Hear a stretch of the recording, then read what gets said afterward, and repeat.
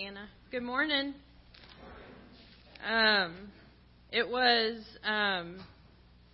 I thought, a once-in-a-lifetime kind of a thing when Chris asked me to share with you back in February, and then he asked me to do it again.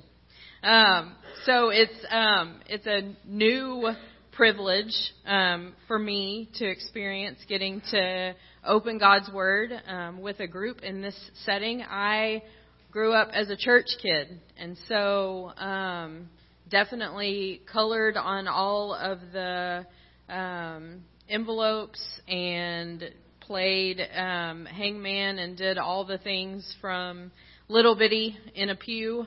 And so it's not lost on me the privilege that it is to get to be with you on a Sunday morning in this capacity. So I'm thankful that Chris asked me to come back and open God's Word with you again. As Hannah mentioned, Chris has been speaking and teaching for us on a series called Creed, based loosely on what's called the Apostles' Creed, which is a good summary, like the song that we sang, of all of the things that we believe as those who belong to Jesus. He asked me to end the series this morning. He gave me the sermon title, Living in Light of Eternity. I changed it. We're going to get to Living in Light of Eternity, but I felt like that concept builds over the course of the narrative of Scripture in such a beautiful way that I wanted to go back and cover it all the way through. So we're going to talk about all the things that God makes new, which will eventually be everything when we get to eternity. But the point being that Jesus changes everything. Jesus has changed everything. Jesus is in the process of changing everything. Jesus will ultimately change everything. We're going to talk about a theological concept this morning that's called the already and not yet of Scripture. God is not bound by time in the same way that we are, right? He created that for us. If you ever question that, spend some time thinking about what it would be like to live life without the confines and the construct of time. It might make your head explode, right? Our finite minds need time. God, however, operates outside of time. So, when he says that all things are new, all things are already new, all things are becoming new, and he will make all things new, that's not actually hard for him, right? The reason that it's hard for us is because all of those verbs are in different tenses.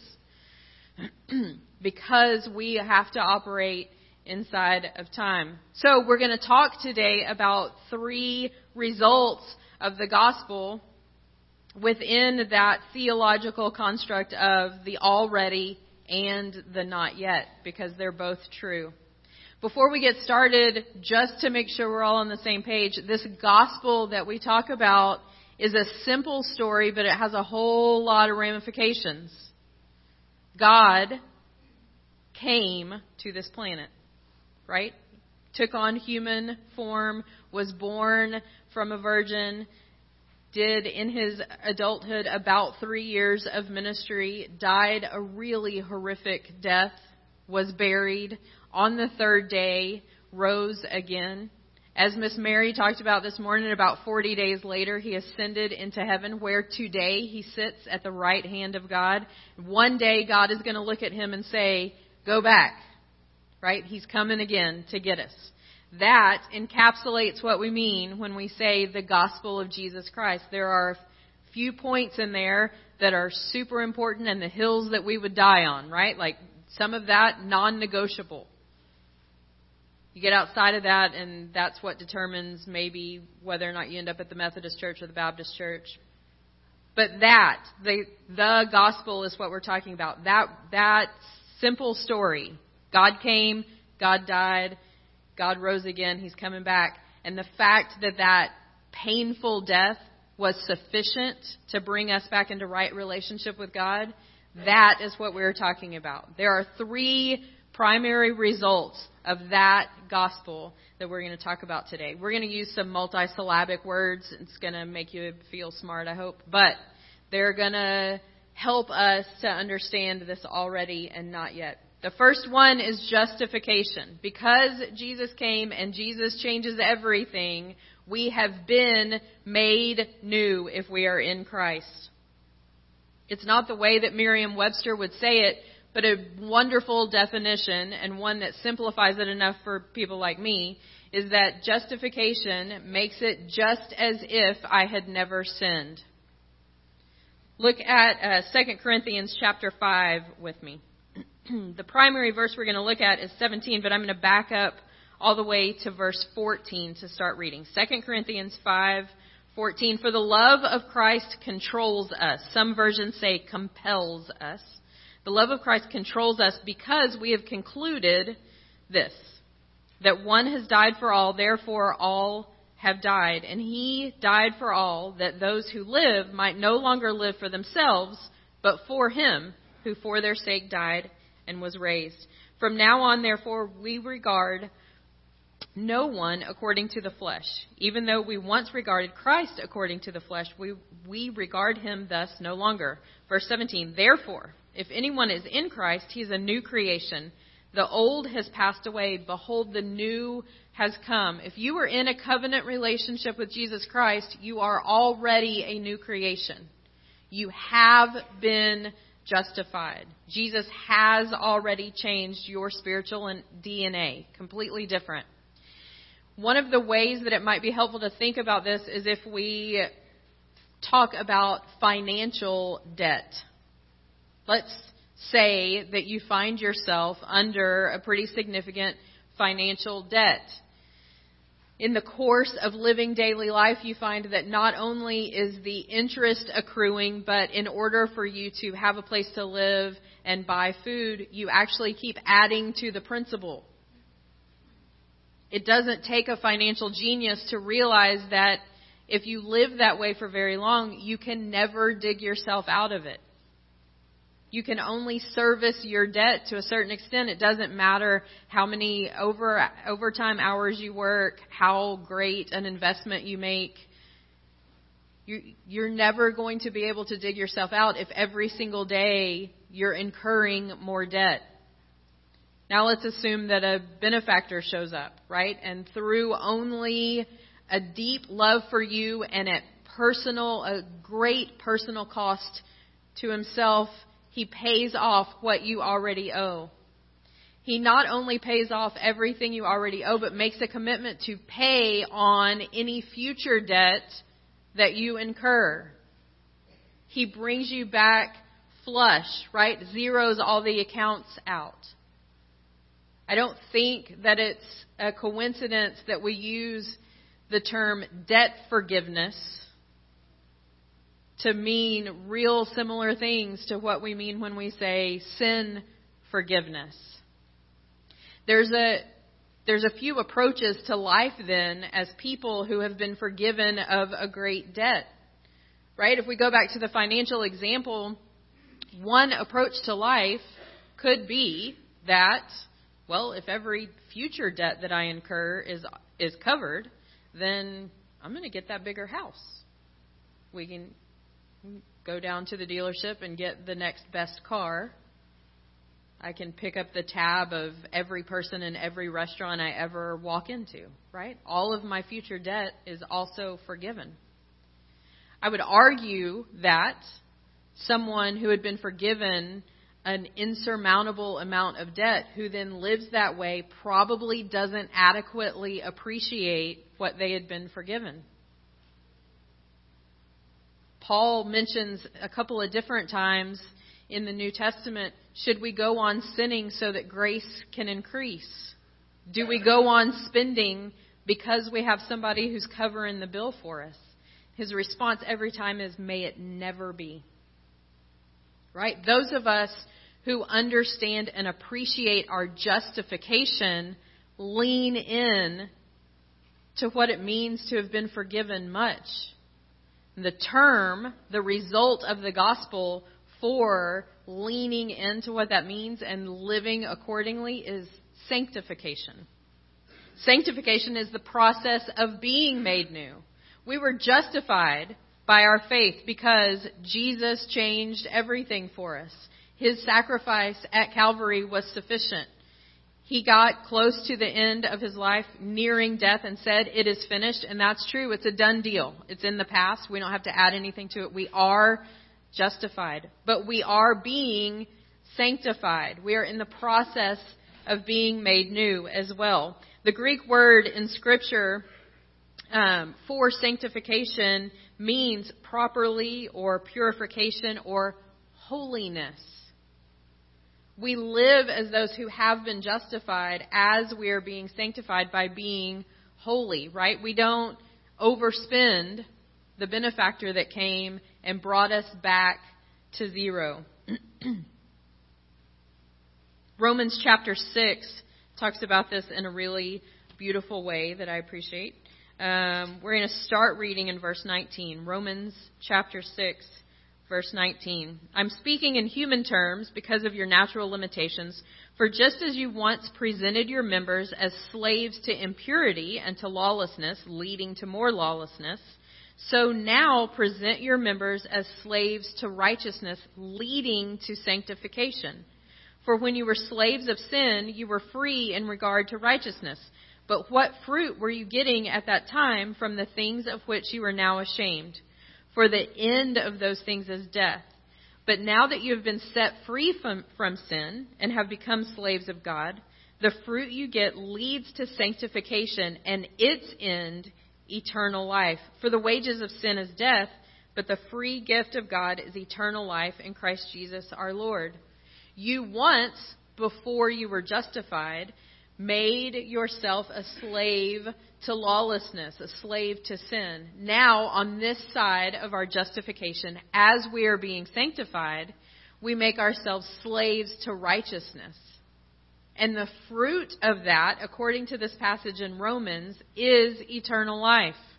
Jesus changed everything. We were justified. Jesus is changing everything as we are sanctified and lean into what it means to be holy.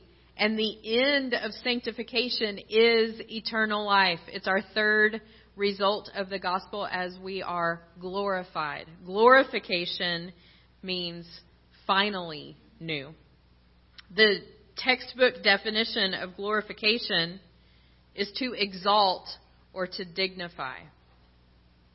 Jesus changed everything. Jesus is changing everything. He will ultimately change everything. Look just a page or two later in Romans chapter 8. We were in 6, now go to 8.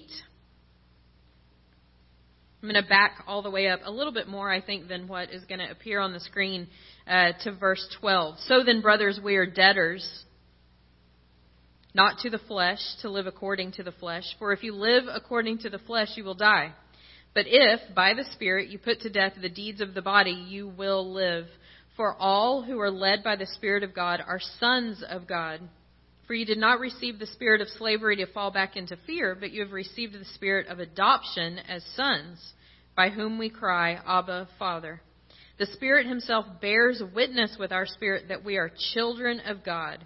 And if children, then heirs, heirs of God and fellow heirs with Christ, provided we suffer with him in order that we may also be glorified with him. At our justification, we were adopted. I've had the privilege of having a front row seat for a few adoptions. I've stood in courtrooms on actually a couple of different continents and heard parents stand before a judge and commit to raising children that are not theirs biologically. It's really a beautiful process to watch, and I think maybe some biological parents would benefit from working through at least the thought process. But the judge usually says something like, will you commit to give this child all of the same rights and privileges that your biological children would have? All the same rights and privileges. When God says that at our justification he adopted us into his family, it's not in the, well, sure, you can live in my house and I'll provide for you until you're 18 kind of way. It's with all the same legal rights and privileges that any child of his has. This passage in Romans says that we are heirs of God and fellow heirs with Jesus. We get, eventually, everything that he has. Right? That's what heir means. One day, everything that God has comes to us. Ultimately, when we are glorified, we will inherit all of it. Right now, as we are being sanctified, there are family traits. He's passed on some things to us already. Jesus changed everything when we were justified and brought right into our relationship with God. Jesus is changing everything as we are sanctified in this process while we are still here. And as we are glorified in the future, he will change everything. Look with me at Revelation chapter 21. The biblical narrative is just that. It's one story. It starts in Genesis. It ends in Revelation. It might seem like a little bit of a nerdy thing to do in your free time, but sometime compare the first couple of chapters of Genesis with the last couple of chapters of Revelation. They're really kind of parallel stories. The descriptors are amazingly similar. The important thing to note, though, is that where we are headed in our glorification, much better than Eden. We talk about returning to the garden, but Eden, as good as it sounds, doesn't hold a candle to what is to come. In Eden, that serpent was allowed to be slithering around. He's not going to make an appearance in new creation. The city is described a little bit later, we're not going to read it today, but as having gates, but the gates never close because there's no threat to come in from the outside. Remember, in Eden, there were two trees in the center of the garden, the knowledge of good and evil and the tree of life. The knowledge of good and evil, that tree doesn't make an appearance in new creation. Only the tree of life is there, and it bears fruit every single month, and it's on both sides of the river. John, who got to catch a glimpse of these things before he wrote them down, language really failed him in a lot of ways. There's a lot of odd descriptions in there. Some of it is described, the streets are described as being like gold and clear as crystal. I don't really know what that means, but clearly John saw something that was beautiful. Listen to this early description, though. Revelation 21, verse 1. Then I saw a new heaven and a new earth, for the first heaven and the first earth had passed away, and the sea was no more. And I saw the holy city, the new Jerusalem, coming down out of heaven from God, prepared as a bride adorned for her husband. And I heard a loud voice from the throne saying, Behold, the dwelling place of God is with man. He will dwell with them, and they will be his people, and God himself will be with them as their God. And he will wipe away every tear from their eyes. We know from the Genesis account that God has the power to speak things into existence, right? He said, let there be light. There was light.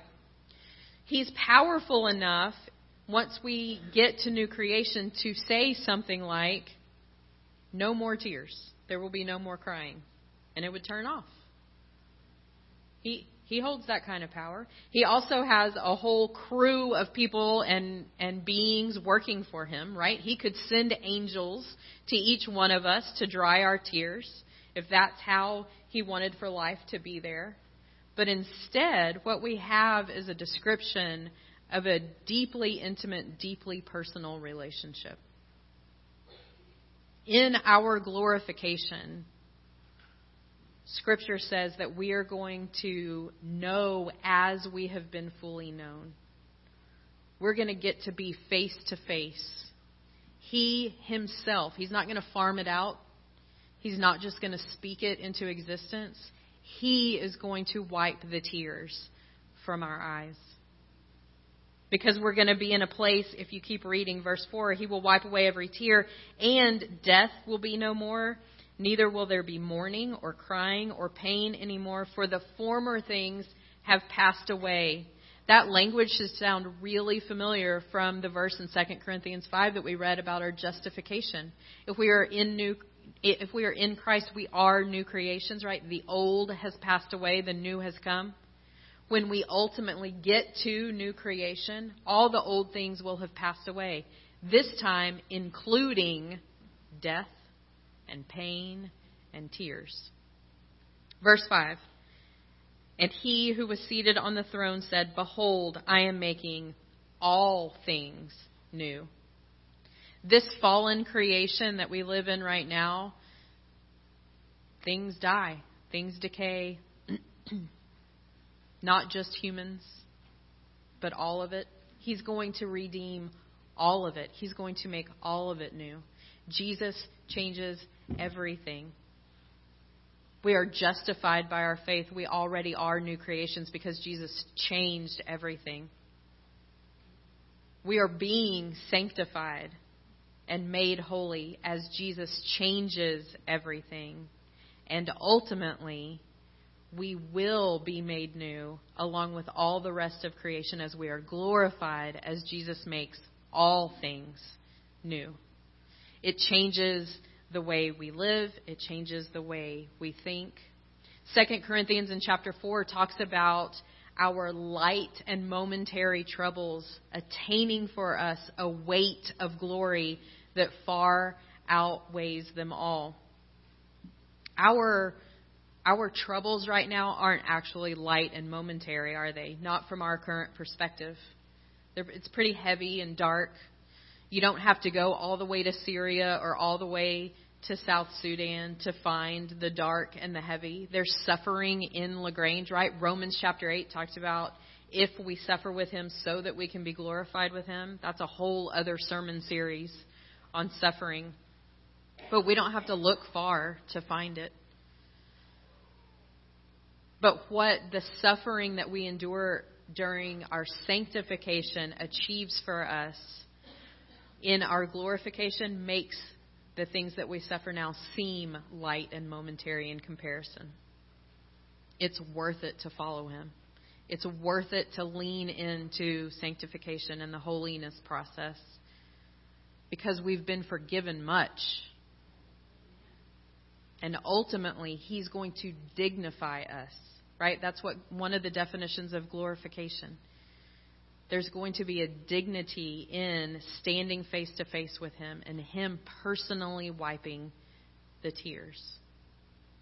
If you are not sure of your relationship with the Lord this morning, if you don't know that you've been justified and are being sanctified and will be glorified, don't leave the building without asking somebody about it. There are a lot of people here who can help walk you through that, and God can stand up to every single question you have. Don't be afraid to ask him. Y'all pray with me. Lord, thank you for your word.